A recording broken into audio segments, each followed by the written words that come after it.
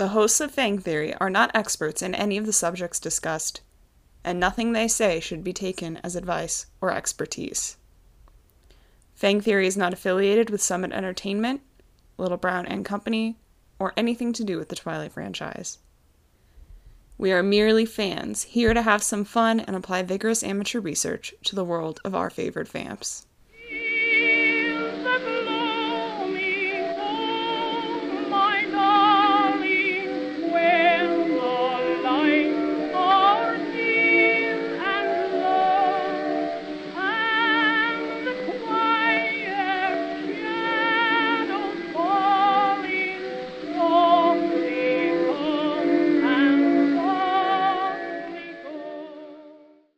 Hello, everyone.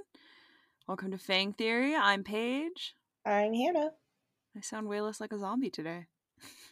Yeah, congrats. You got ample sleep. Yes. It's amazing what happens when you record when you don't have work that day. So, today is a very special day for us in particular at Fang Theory because we have found a topic that eloquently combines our two primary interests as human people. As human people. I mean, vampires are people too, Hannah? Human derogatory? Depending on who you ask, I suppose. So, my segue is today we are combining our two interests as human people, which is Hannah knows a lot of stuff about brains, and I like to talk about things that I remember. So what I'm hearing is Paige likes to tell stories. It's true, I do. And then Hannah, brain.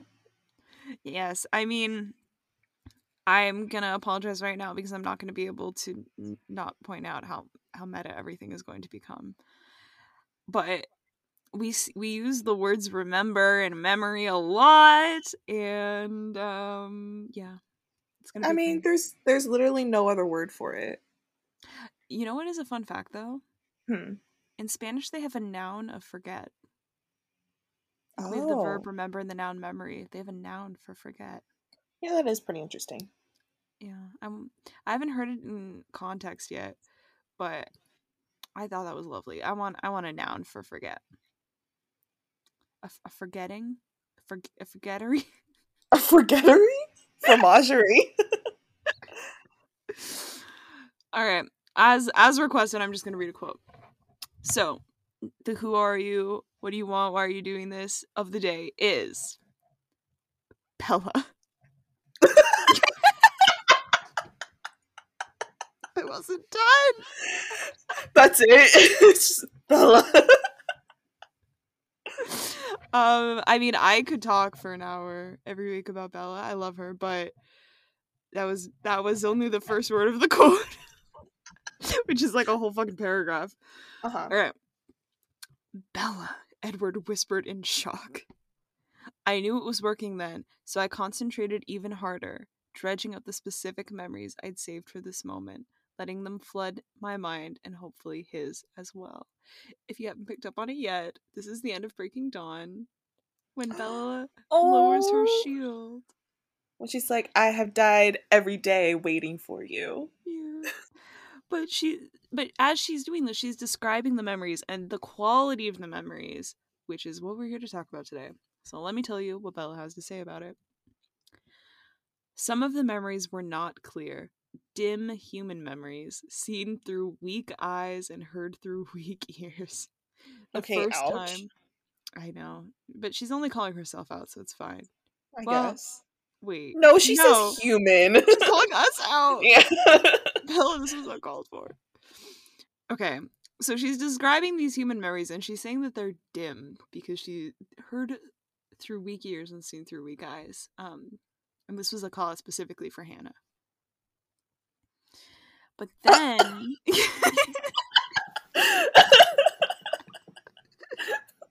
Do you want to hear the memory she told him? Or should Yeah. Okay.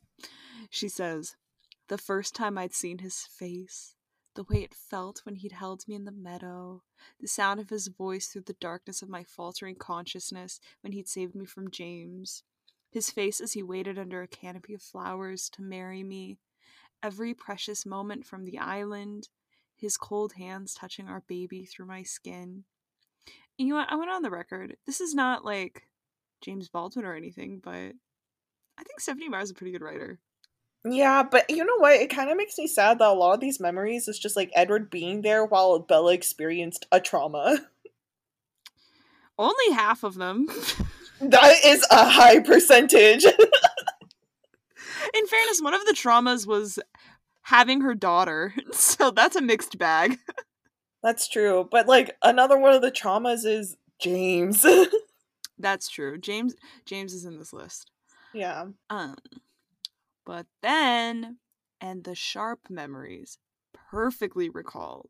His face when I'd opened my eyes to my new life, the endless dawn of immortality, that first kiss, that first night.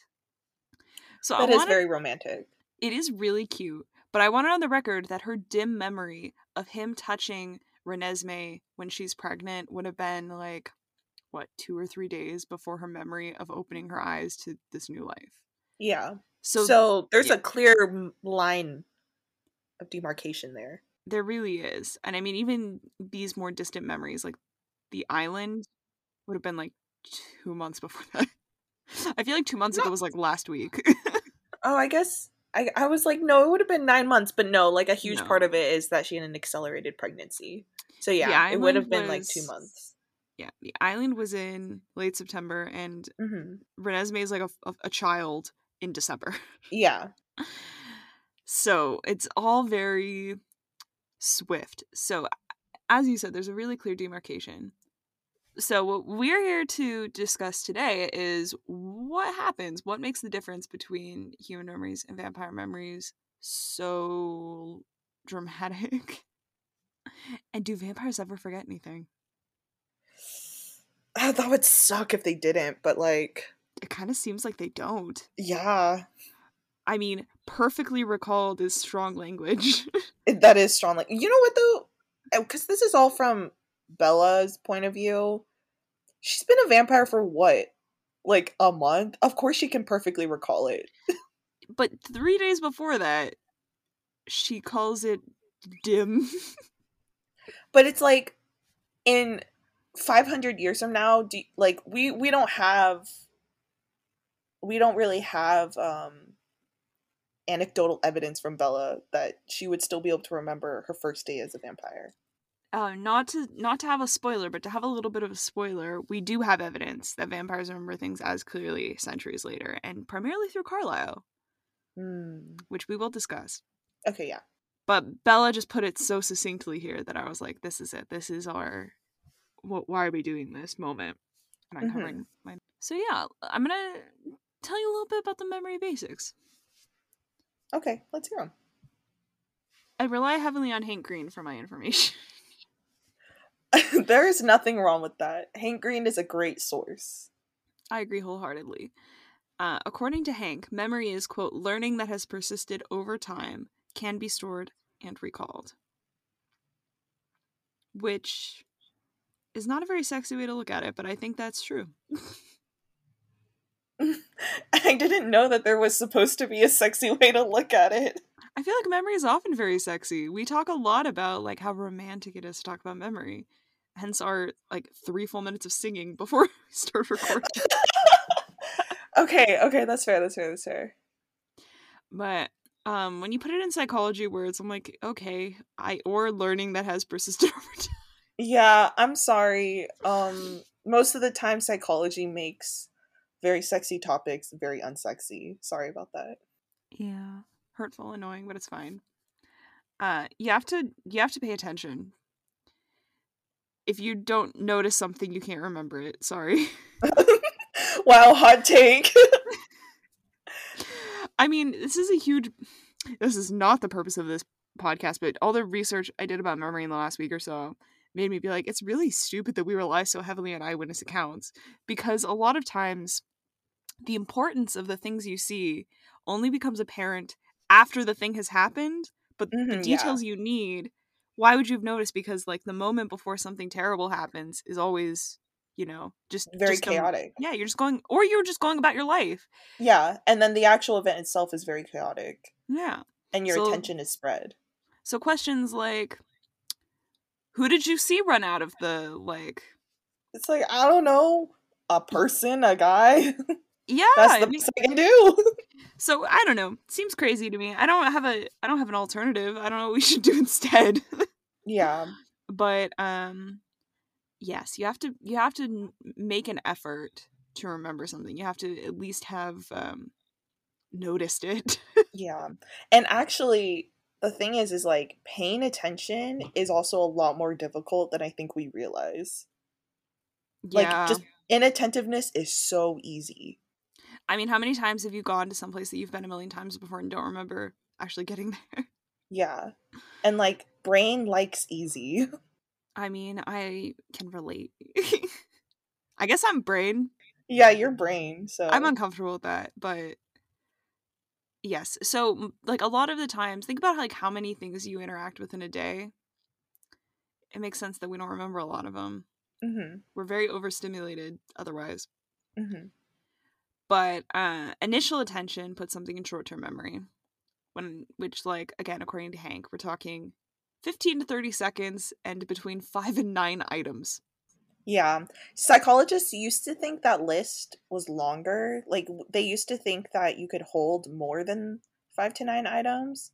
But Yeah. then through just a bunch of tests, they realized, oh, nope.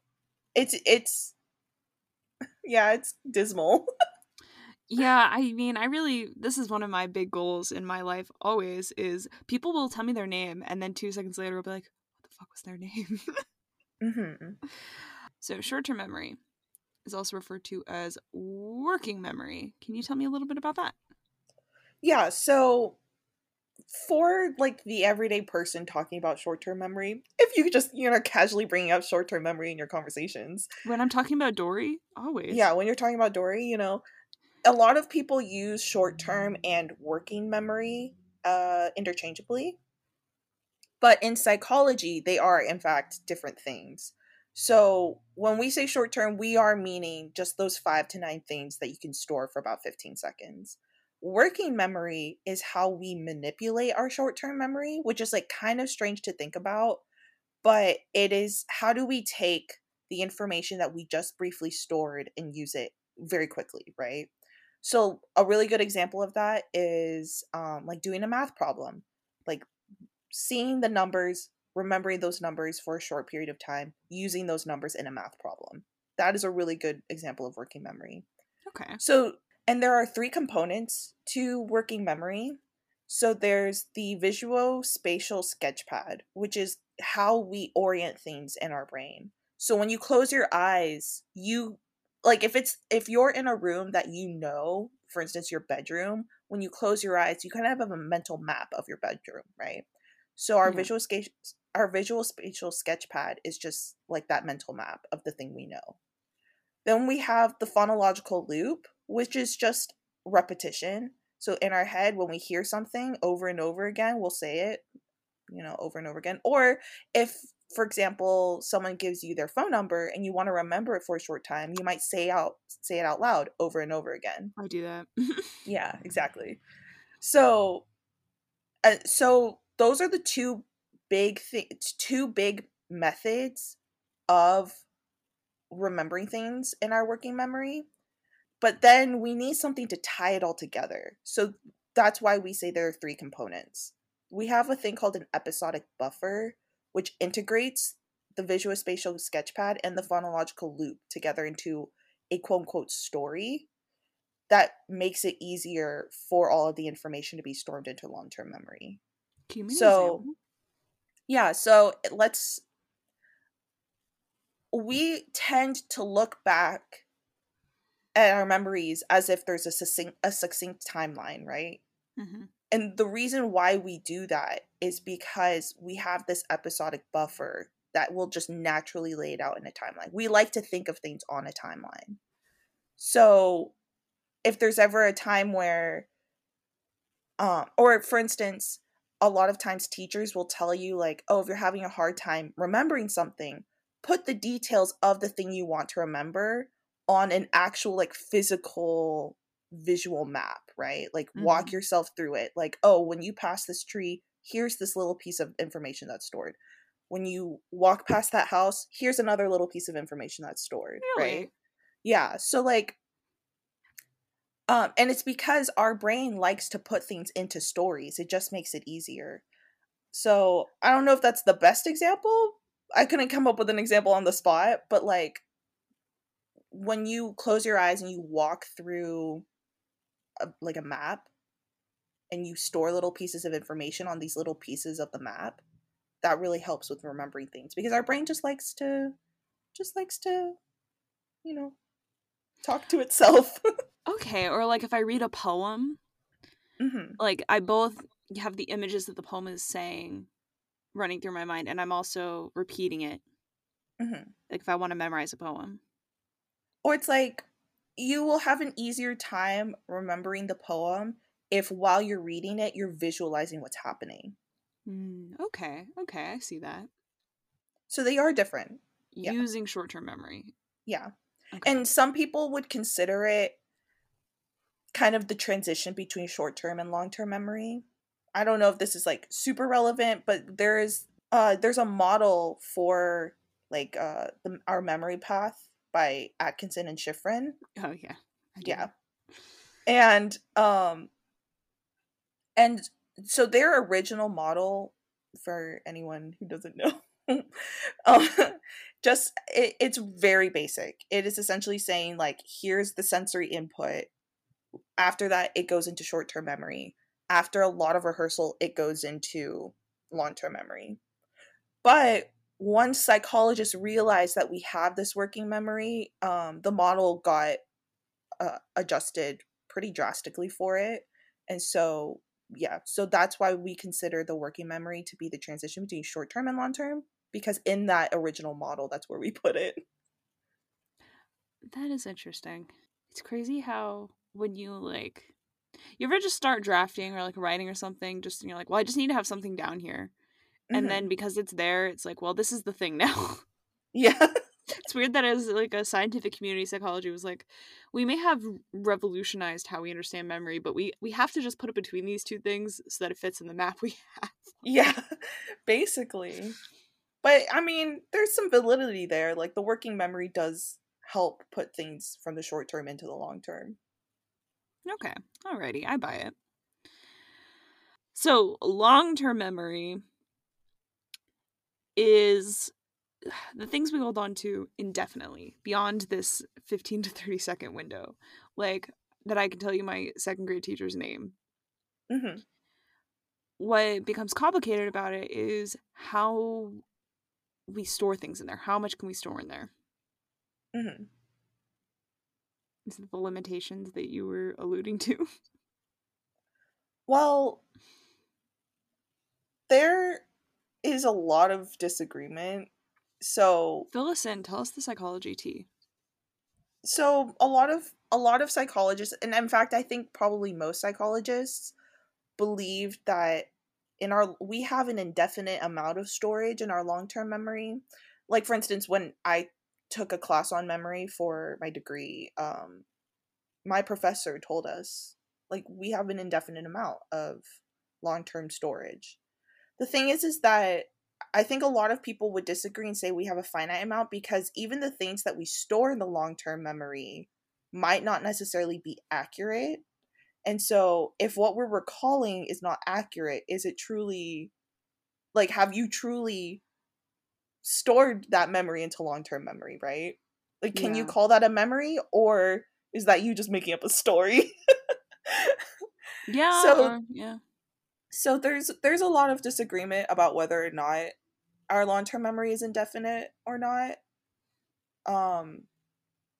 But I think in general, like how it's taught is that we have an infinite amount of long-term memory space. And I mean, the other important consideration here is that not all things that we remember are stored the same way. Like, I learned how to knit when I was 6, and I was 6, so I didn't like it. So I stopped. Yeah. But when I picked it up again at 20, it took me like a week to like really get it down. Admittedly, I was knitting for like long stretches of time during that week, but But it took you a faster amount of time than you think it yeah. would have if you had no prior experience. Yes, but if you asked me what my knitting teacher's name when I was 6, I don't remember that anymore. Uh-huh. So this is why we have like it's like riding a bike, right? Yeah. Things that we learn, if we learn how to do something, it's not stored the same way as information, which admitted Yes. information is the most specific. So there are like a couple of types of memory. When we discuss memory in terms of categorization, we split it into explicit memory and implicit memory. And so explicit memory is then further divided into two more categories, episodic and semantic. Episodic memory is just like the recall of your life events. So when you're telling a story about how your day went at Yeah. work, that's episodic memory.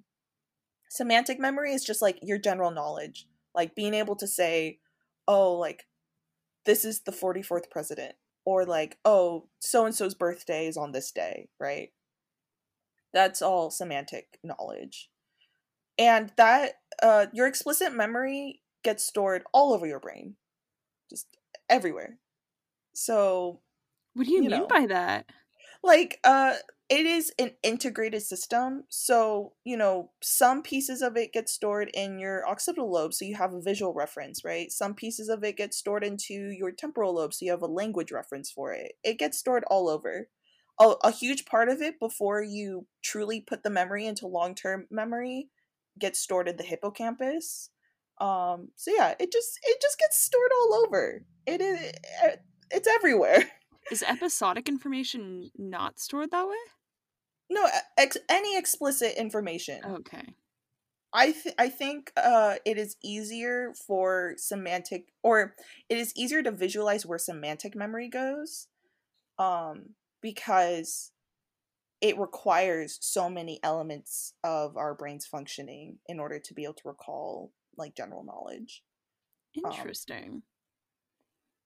for instance, like I think, for instance, you could probably tell an episodic story through just completely like visual references, right? Whereas like semantic knowledge, you need to have access to your language, access to your visuals, access to your motor, all of it, right? Yeah. Like, on the other hand, though, implicit memory, which is your unconscious memory, it also, for instance, procedural slash motor memory is considered implicit memory. That gets stored specific parts of the brain, which is why we can differentiate between remembering how to do like Pythagorean theorem versus like how to ride a bike. They just get stored completely differently. Is learning how to read explicit or implicit?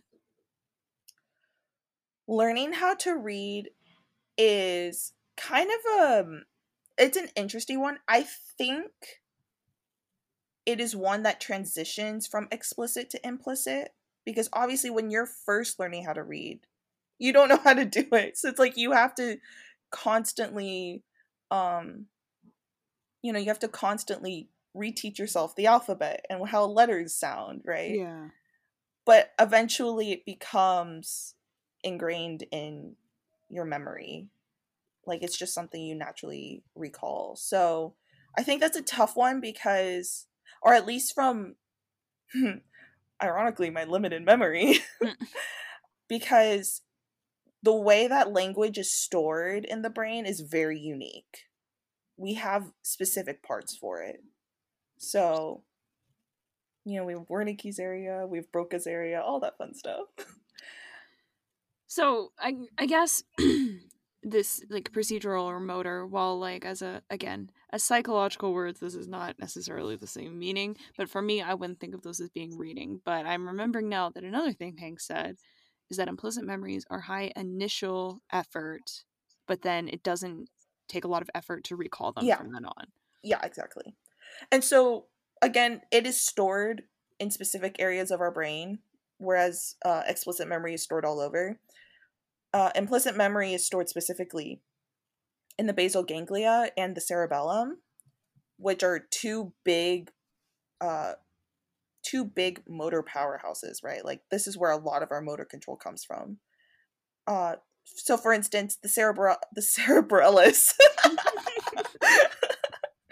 the cerebellum is part of the brainstem, and so of course, like I mean that makes sense.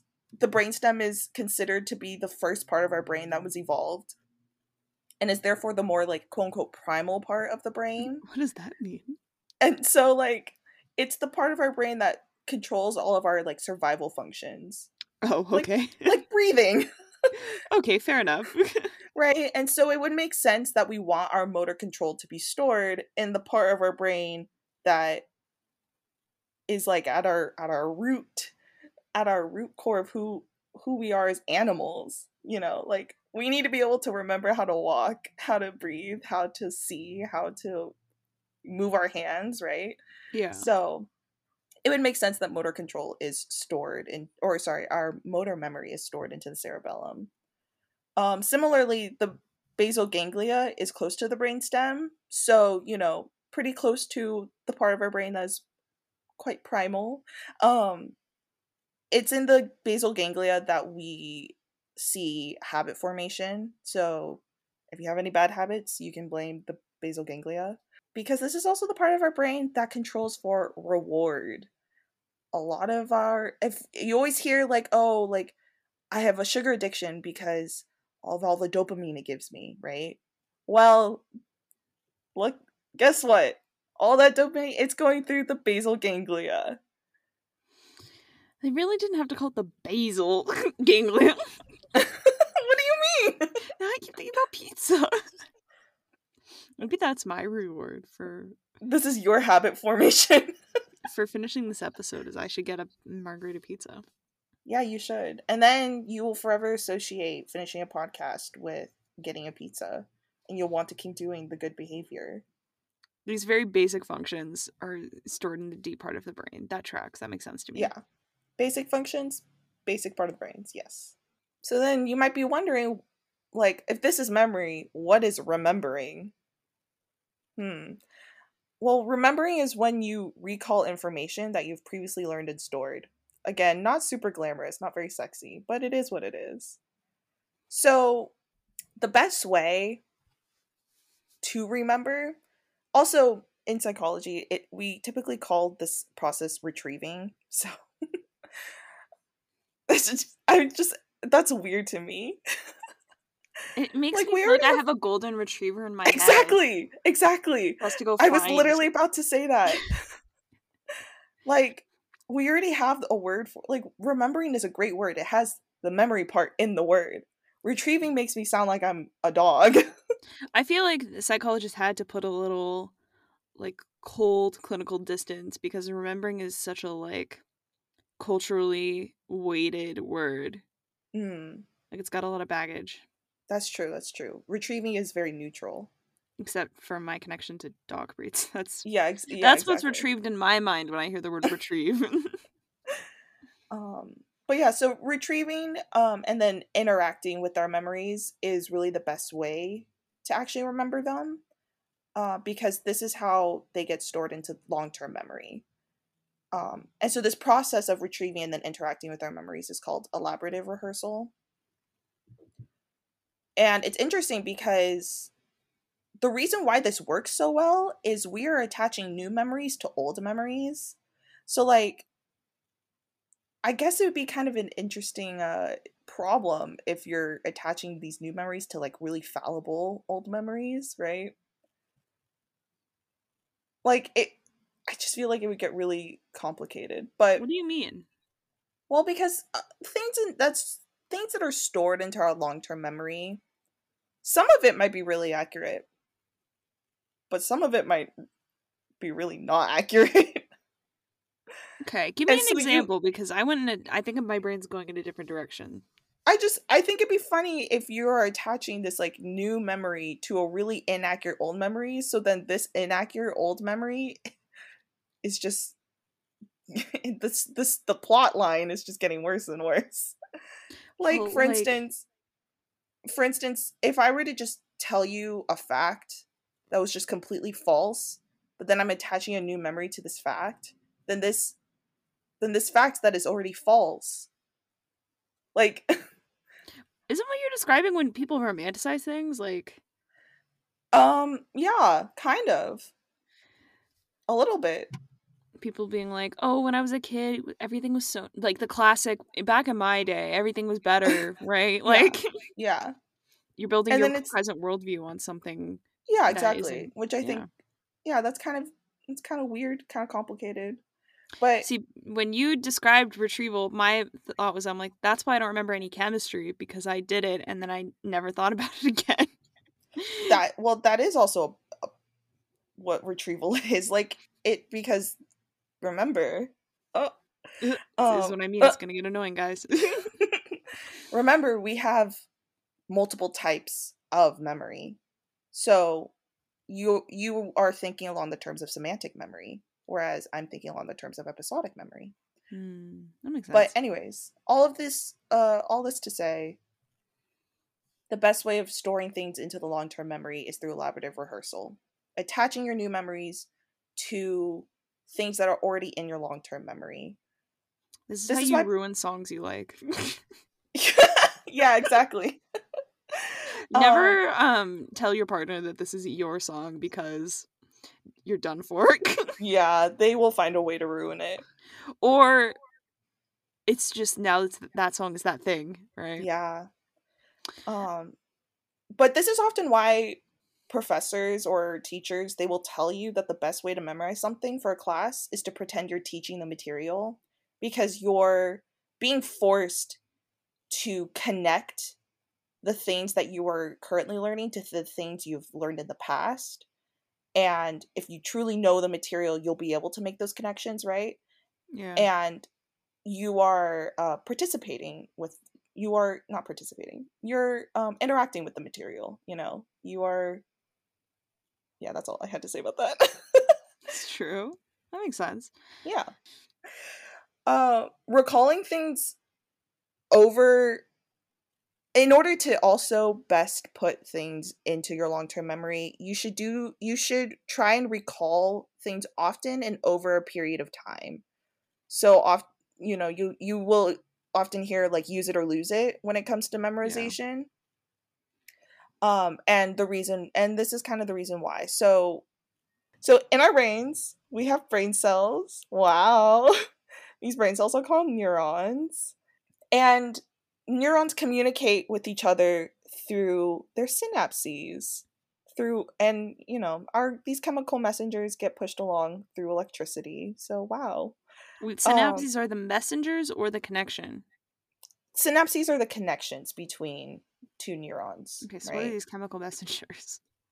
Well, that we don't need to get into. Those are like neurotransmitters, hormones, etc. Okay, so we have already gotten into them a little bit. Yeah, exactly. But like our chemical messengers get passed along the synapse through electricity. Okay. Okay, great. I'm grossed out by that, but go on. Why, you don't want to think about your brain being electrical? No, I don't. I think like every few weeks, Paige gets reintroduced to this idea that our brain is filled with electricity, and every time she's just like equally as horrified. I don't have to like it. That's true. You don't have to. Do not. So when we are constantly recalling, and over a period of time through, if we're bringing it up over and over again, we are strengthening the synapse, right? We're strengthening those connections between our neurons. And so we also get introduced to this concept of long-term potentiation, right? Long-term potentiation is when the synapses that we have used over and over again, they stay, but the ones that we don't use a whole lot, they get removed. And so when you hear of people experiencing a certain type of disability, or if someone, for instance, like loses a limb, or if someone's brain gets split in half, we are able to re-strengthen the connections that have been lost through synaptic plasticity. And this goes for memories as well. So if we have lost a memory, but we brought it back and we attempt to re-strengthen the synapses that are used for that memory, we can do that because of synaptic plasticity. Okay, what's the connection? Like, can you give me an example between the examples you gave in the beginning? Like having your brain split or experiencing like a trauma, becoming Sure. disabled. Yeah. So when, for instance, if for someone who is born with vision but then may eventually lose their vision, they are able to, for instance, strengthen their sense of smell through synaptic plasticity because their sense of smell is what gets used the most often. Or a really good example for memory is, like you were saying, you took a class um, on knitting, right? Or let's say you took a high school psychology class. You I may did, have it's true. found yeah, you may have found that throughout college, because you didn't use the information you used in your high school psychology class a whole lot. You may have found that you've forgotten some of the information, but in your research of for this podcast, you may have found a lot of that information came back, right? That's true. And the reason for that is because it gets stored in the long term, and we have synaptic plasticity. So while those synapses weren't getting used throughout your last 4 years of college, they're getting used now, and so they can re-strengthen themselves. And if you were to continue down this road and keep rehearsing, keep recalling the information you learned today, you could re-strengthen those synapses completely, and they would be restored essentially in your memory. So synaptic plasticity is the ability to both lose and strengthen connections in order to Yes. remember or forget things. So it's just Yes. the concept of changing, basically. Yeah.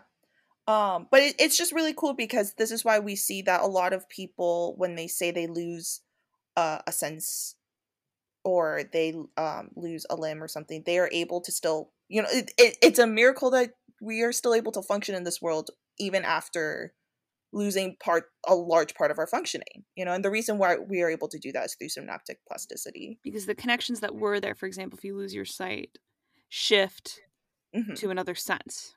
Yeah, exactly, and it Okay. compensates for what we have lost. Gotcha. Alrighty. Oh.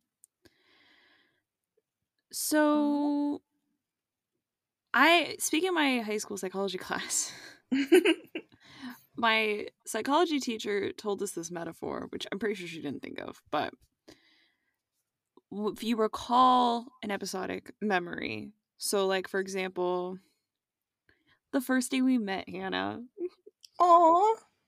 uh, speaking of Hank Green, Oh my gosh, yeah, he's the connector of all things, really. but my psychology teacher said every time you pull up a memory like that, like this specific moment when Hannah and I met, every time I pull it up, like the big details maybe are there, like Hannah was there and it was the first time we met. I would hope I was there for our first time of meeting, yeah. But it's like a puzzle where the second we left that moment, it was all missing some pieces. But every time I remember it, the pieces that are missing change. Like maybe I remember something else, but I lose something. Hmm. So it's never a complete picture, and it's not the same picture every time you remember it. Yes, because our memories are just naturally very bad, But especially for episodic memories specifically. not to quote a songy, but I'm gonna quote a songy. Okay. Sleeping at Last is a song, which I'll link Yeah. in the description. I love Sleeping at Last. Yes, beautiful. And I don't remember which song it is off the top of my head, but I'm paraphrasing. But the idea was every time you remember something, you change it. So if you truly want to remember something, you have to leave it untouched. Oh. Which I know is not strictly true, but I think it's getting at a good point, which is that you think every time you remember something, like every time I think about the day when we met, I'm remembering it better, but I'm changing the memory by bringing it into this new context, imbuing it with Mm. this moment in ways that I couldn't possibly have known at the time. That's true, but if you just stop trying to actively recall that memory, I mean, there is a chance that you could forget it. We could never forget it. Okay. Fair enough. It was a beautiful day. Or was it? Is that hindsight? I don't know. No, it was. Are you saying that us meeting was bad? I'm saying we couldn't possibly know. Like, because we know it worked out. Definitely the way we feel about our memories change each time because, like you said, we recontextualize them. But there are, like, certain things that, yes, like, they always stay the same. And us meeting will always stay the same. And it was a great time! I mean, this is true. But I thought this puzzle analogy was really interesting. And that's the reason I remember it all these years later. Mm-hmm. And I also don't know... Like, I think your psych teacher did a really good job of summarizing the concept. But I also don't necessarily think that it's, like, every single time you recall a memory, a piece gets changed. But, like, over a long period of time, as you recall a story, it will change over that period of time. That's true. I mean, this is like the classic fish story. Fish? You know, heard this? It's like when you first catch the fish, it's like, I don't know, it's a 5-inch a pound. I don't know how big fish are, but it's small. Okay. But then, like, you tell it and you're like, oh, it was like this big and it weighed like 3 pounds, and then the next time you tell it, it was a foot and it weighed 10 pounds, you know, on and on and on. Yeah. By the end of it, you're like, yeah, when I caught that fish, it was huge, and you really think it was, but yeah, exactly. Yeah. It is a gradual thing. It's not just like every single time something new happens. Alrighty. So, as I promised you, we don't have to exclusively rely on Bella, who is like a little baby vampire. I have some evidence for you from other vampires. Okay. So Bella is like already losing her human memories, even the ones that she really likes, like her honeymoon. Yeah, she really enjoyed it. She would have enjoyed it more if Edward wasn't annoying, but True, that's true. She still remembers it by and large fondly. Maybe because she's recontextualizing, she knows she didn't fucking die. But that's true. If she died, she wouldn't remember anything. I bet in those 2 months, Edward was big recontextualizing. Yeah. Oh, for sure. Anyway. Okay, so again, everything is from Bella's perspective, but we can, taking that grain of salt, we can recount what other vampires have told her. So when she's first turned, she makes like a conscious effort to remember those first days with Edward. She says, the true beginning of my life, which I don't love, but... Don't know how I feel about that. But again, go off, I guess. Context is everything, I guess. It worked out for them, but I don't love this generally. Anyway. And she says, I did not expect that it would be so uncomfortable to remember, like trying to squint through muddy water. Which we're going to talk about this, but vision is like a huge part of the reason Bella thinks it's difficult to remember human memories. But anyway. I knew from Rosalie's experience that if I thought of my human memories enough, I would not lose them over time. I did not want to forget 1 minute I'd spent with Edward, even now when eternity stretched in front of us. I would have to make sure those human memories were cemented into my infallible vampire mind. Yeah, those are some pretty strong words. Big claims from a Miss Isabel Swan. Yeah. Which I also love this. Bella's like, I'm already struggling to remember, like, the beginning of my relationship with Edward, and I have to have it forever in my eternal mind. Rosalie's like, I remember every single second of my human life, and it's entirely out of spite. Yeah. I love that. But, like, that's good for Rosalie, you know? It's very Rosalie. Yeah, like, and she deserves to like keep those memories and do what she wants with them, you know. I feel like so much of her life was taken from her. This is like in some weird way like a regaining agency. I don't know. Let's not girl boss her too hard. She did do a literal murder spree. Okay, was it not somewhat deserved? Hannah, this is abolitionist talk. All right. I don't have to like or support the men who did horrible things to Rosalie, but I don't know that we gotta be like, Rosalie, you should be a vigilante. Okay, Rosalie is the next Batman. She is vengeance. Rosalie showing up at that guy's house in her bridal gown. I am vengeance. Can that be the promo for this episode? Yeah. Instead of Robert Pattinson being Batman, just we gotta rethink. Yeah, exactly. We gotta rethink all of Batman. So anyway, that's all I had to say about that. Rosalie remembers every moment of her human life pretty much out of spite. Mm-hmm. Relatable. On the other hand, is it relatable? No, it's not. To be honest, that's what I thought. I really consciously try not to remember things that make me angry. Oh, we love avoidance. Rosalie went the other direction, and you know what? There's pros. She embraced it. Yeah.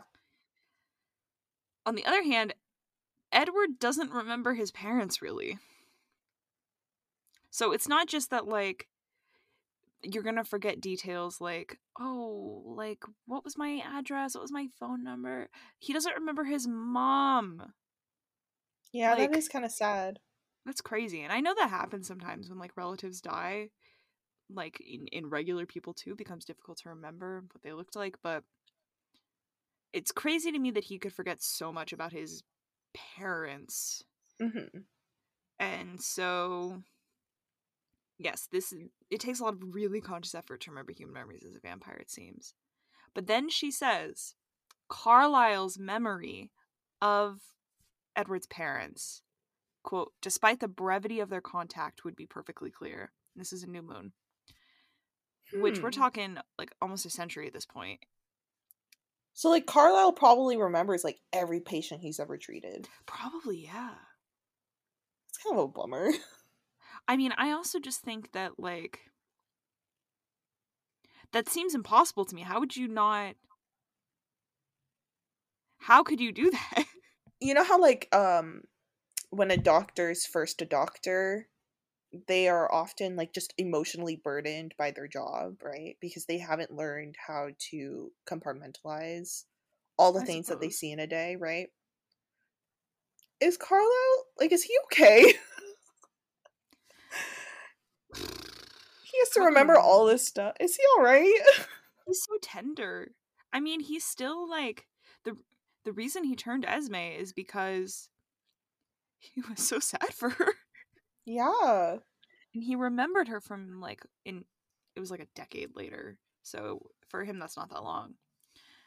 But, so, I mean, I guess what this brings up for me is why we forget things. Like, what is the function of forgetting things? Wait, FT. And one of the things I saw is forgetting lets us understand time, the passage of time. Mm-hmm. Like, something feels like a long time ago because the memories of it are fuzzy. Like, I remember very clearly what I ate for breakfast this morning, but I don't, if you asked me 2 Mondays ago what I had for breakfast, I couldn't tell you. That tells me that this morning was closer than 2 weeks ago. So it's actually important that our memories fade, because if we remembered everything, we wouldn't, like, it would be very confusing. We wouldn't have any sense of the passage of time. Yeah. Which raises some questions. Again, that just sounds miserable. Yeah, I mean, I know I joked that I was like, if there are any vampires around, I want to be 22 forever, but I actually don't know that I want to never forget anything ever, and also, I guess, have to only eat blood, but... Yeah. But mainly, I don't want to remember everything that ever happens to me. Yeah. Also because they don't sleep. So it's not like that is marking what counts as a day, you know? Yeah. Like, if they were to live, for instance, in, like, in a country in like the northern hemisphere, where in the summer it's just bright all the time, how disorienting. Yeah. Literally, it would just all run into one. Like, it would just all seem like one really long day. Yeah, it's really weird to think about. That sucks. I can't. That's gonna freak me out. Anyway, Hey, Bella chose that for herself too, which is kind of wild. I suppose so. I mean, I can see this not being something that really sinks in until it, because I genuinely cannot imagine what it would be Yeah, like for yeah, 2 weeks ago to be just as clear as today. But I can also yeah. see how that would become extraordinarily confusing. Mm-hmm. Someone's like, "Oh my god, are you good? I haven't heard from you." And you'd be like, "We just talked to you, like, not that long ago." And they're like, "That was 3 months ago." Yeah. That seems bad. Yeah, that does not does not seem good. Well, You want to tell us more about forgetting? I would like to forget. um, It's a good thing yeah, you made notes. I can tell you more about forgetting, in fact. So why do we forget? Well, there are multiple ways in which we forget. There's a biological cause for forgetting, where we just naturally lose our synaptic connections. This is considered decay. Um, and, it just happens. But then there's also interference, which is kind of interesting. So there are two types of interference, there's retroactive and proactive interference. This is essentially when memories get in the way of each other. That's what I was So, thinking about for Carlisle with the patients. yeah. So tell us more. Um Sorry, I interrupted you. so so retroactive interference is when new things we learn interfere with our old memories by either degrading or competing with the synaptic connections of those old memories. So, you have you learned a fact a long time ago, and then in a recent class that you've taken, you learn a new fact. Well, you might completely forget that old fact in favor of this new fact. Then there's proactive interference, where old memories compete for space um, against the or sorry, let me back up. Let me back up. Then there's proactive interference, where our old memories are the first memories we think of when trying to retrieve. So if something is so well ingrained into our brain and we learn a new fact, we might just default to the thing that's already really well ingrained in our brain. So if you looked me in the eye and told me that Columbus sailed the ocean blue in 1493, I'll never fucking Hmm. remember that. Yeah, because it's just so well ingrained that it was 1492. but um but I'll never think about Columbus and not remember that he was a terrible human being because I've learned new facts since I learned about the sailing the ocean blue. Exactly. Exactly. Um and so there are other types of interference that are not as widely discussed. So there's what's called cue overload, where essentially our long-term memories are oftentimes cue dependent. And so if we have too many memories attached to a single cue, will those connections between the cue and the memory start to just it gets too dispersed. So they are overall weaker, if that makes sense. Okay. So if Yeah. we have, for instance, too many memories that we attach to a song, then each of the memories attached to that song will be weaker than if it was just one memory attached to the song. Hmm. Or like I was trying to remember when I bought some celery, but I went to the grocery store. I go to the grocery store all the time, so Mm-hmm. I can't remember which trip it was. Mm-hmm. Exactly. Then there's also something called a consolidation failure. So I mentioned before that in the attempt of storing things in our long-term memory, we use our hippocampus. And let's bring that back. When forming new long-term memories, the synapses that are activated in connection to those memories are matched to the hippocampus, but over time we consolidate those synapses to the parts of our brain that are like more durable, I guess is a good way to say it. So if that process of consolidation gets interrupted, then those memories will probably be pretty weak. Hmm. Is it possible to give an example of that, or? Yeah, I don't know how. I will send you an image that we can link to in our podcast description. Okay. Well, an That will image. that will show kind of what I mean by consolidation. Because Okay. essentially you will see a map of all of the connections between our synapses and the hippocampus, and they're going back and forth. And just over time, it goes back and forth less and less. And so then all of the connections just get stored in a section that is not our hippocampus. So, like with language is stored in a really particular part, right? Yes. Which part is that? It's stored in parts of our temporal lobe. Okay. So, like when I'm learning new Spanish words, when I first hear a word, it goes to my hippocampus. If I don't, So, no. no. It is not going to just your hippocampus.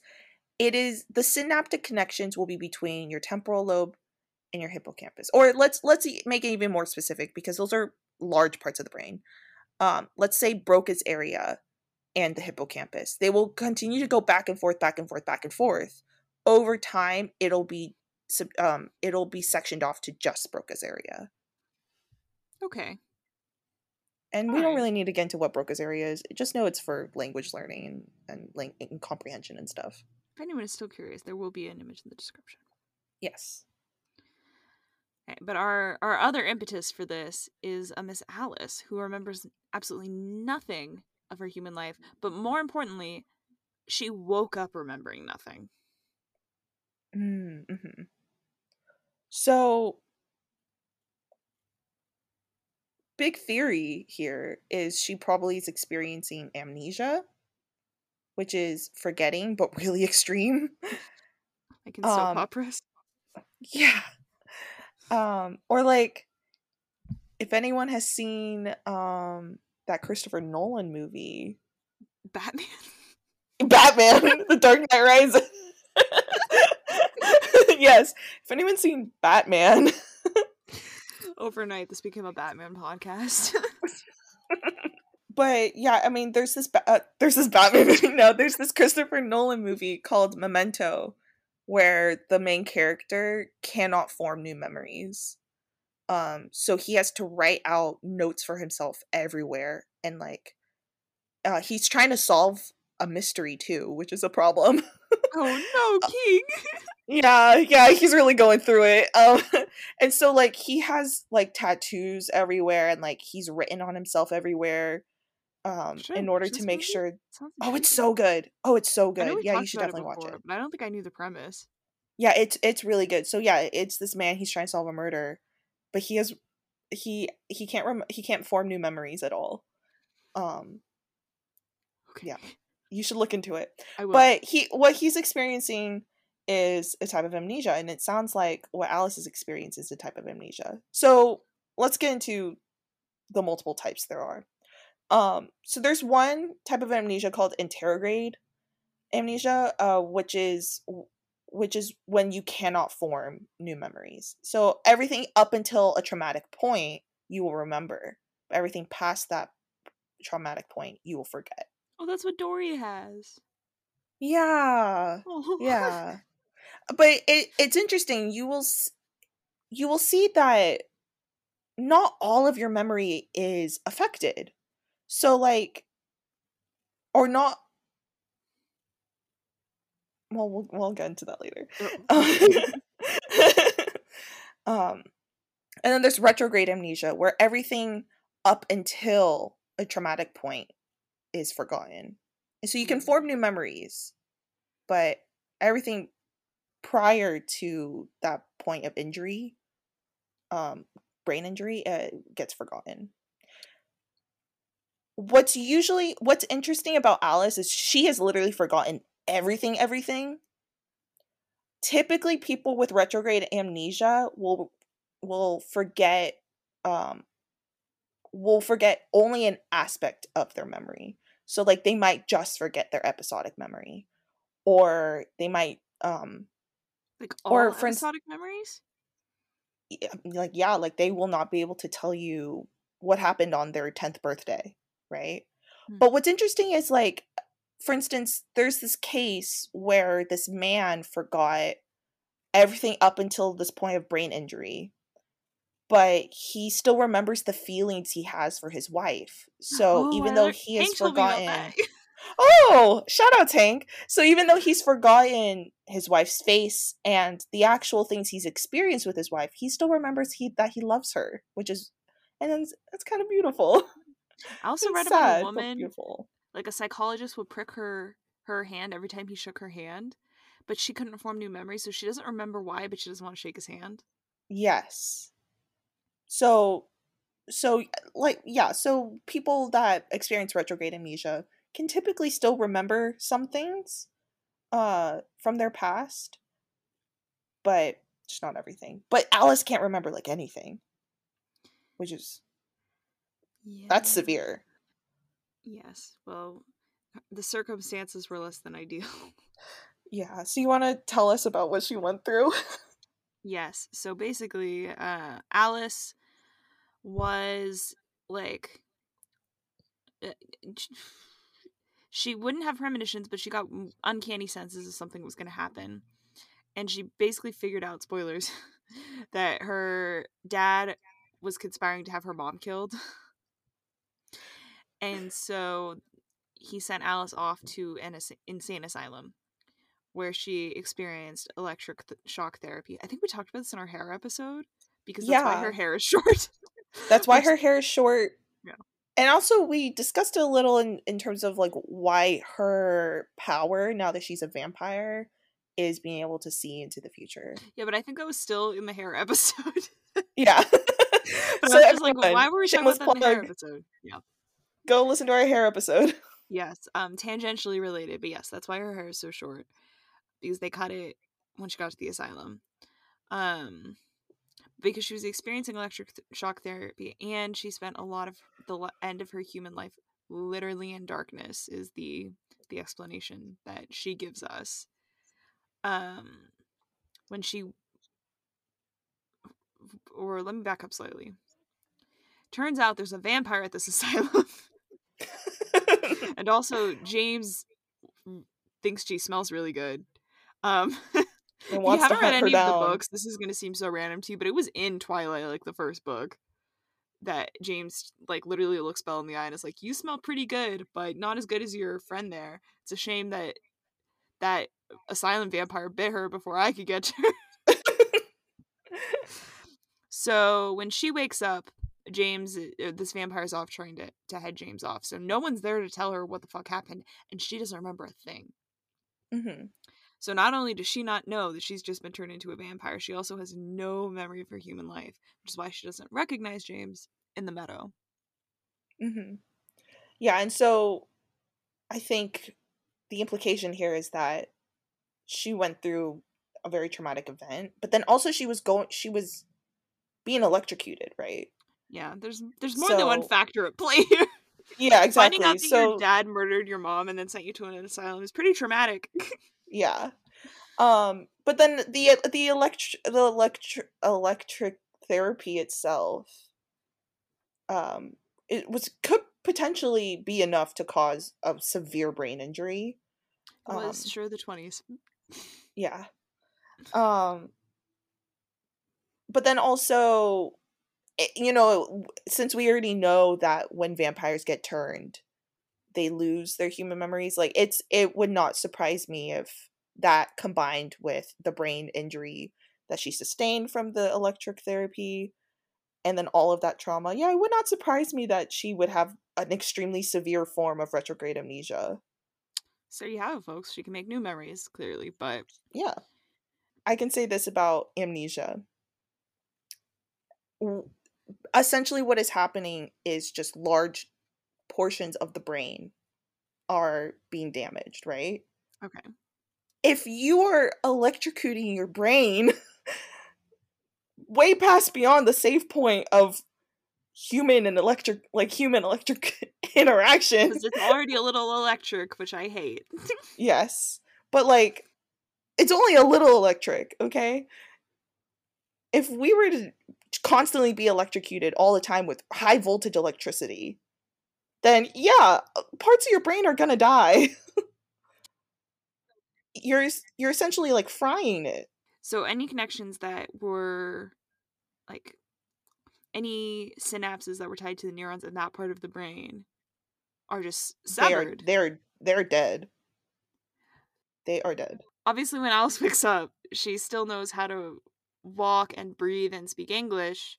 So it sounds like what she lost was her episodic memory. Yes. But here's the thing. Like we said, for someone experiencing retrograde amnesia, they can create new memories, right? So because of synaptic plasticity, it could just be that tiny chunks of the parts of her brain that are creating her episodic memories are taken out, but then that means that the rest of the brain is compensating for what she has lost. Okay, so Which is they're good. making new connections in non-damaged places. Or, I mean, I guess Mhm. it's feasible that, like, in the transformation process, the brain, like, healed, but, Heals, yeah. like, the ability to make new memories in those places, but, like, the existing connections were gone. Is that anything? Yeah. Yeah. But I also think it could be that her brain could potentially just have healed itself when she got turned into a vampire. But what I'm saying is that, like, yes, now, like, I don't know where episodic memory is stored, but that part of the brain is fully functioning now because of the vampiric transformation. But the reason that the memories aren't there anymore is because the synapses to those memories. To those memories, they are dead, yeah. Okay. Mhm. I mean, I guess what we could do is we're already at an hour and a half, and we basically just laid out how memory works. We could stop it here, do some research about A photographic part 2? memory. Yeah. What do you think? Yeah, that sounds like a good plan. Because I feel weird leaving it here because I'm like, I feel like we just laid out the foundation but haven't answered the questions that this was all background for. I mean, this literally is what happened in our first episode. Remember, we were like, we made a huge revelation like at the end of our recording. Yes. I mean, that's fair. I'm not too pressed about it. If our German audiences held on after our first couple episodes, which were markedly worse than this one, they can wait 2 weeks for the finale. Okay, so totally planned and very on purpose, we're gonna leave you here. No. Let's back up. I was gonna do a little wrap up. I wasn't gonna be like, okay, bye. Okay, bye. So, listen, memory's a big topic. Where we're at, how memories get stored, and the different kinds of memories, and why forgetting is important for human people. But we know vampires don't really forget. What we are not clear on yet. Stay tuned next week. Cliffhanger. Why vampires would forget their human memory so swiftly without like pretty diligent effort. Does vision and like senses, because vampire senses are way more heightened. Didn't we have a vision episode? Did we? Now I'm having interference. Yeah, listen, it's been a surprisingly long time since we've started. Yeah, it's March. It's been 6 months. Yeah. Did we have a vision episode? I feel like we did something about vampire. No, we did smell. We did do smell. Okay, so we but- have laid the precedent for vampires having heightened senses. In addition to heightened senses of smell, they also have heightened vision. Vision. So, well, is that why? That's like what Bella thinks, but find out what the science has to say about it when we return in 2 weeks. Is there anything you want to add? Go watch Batman. Go watch But- all of them. Go watch Batman, but then go watch The Batman. But then anytime Robert Pattinson is on screen, imagine Nikki Hale instead. We talked about Batman so much. We also talked about Christopher Nolan. Oh, that's true. But that was a good movie recommendation. Everyone go, you know what? Yeah, let's leave it on this note. Go watch Memento. Very good movie. This has been Fang Theory. A podcast that brings you non-Twilight based recommendations constantly. I'm Paige. I'm Hannah. Be back in 2 weeks. Adios.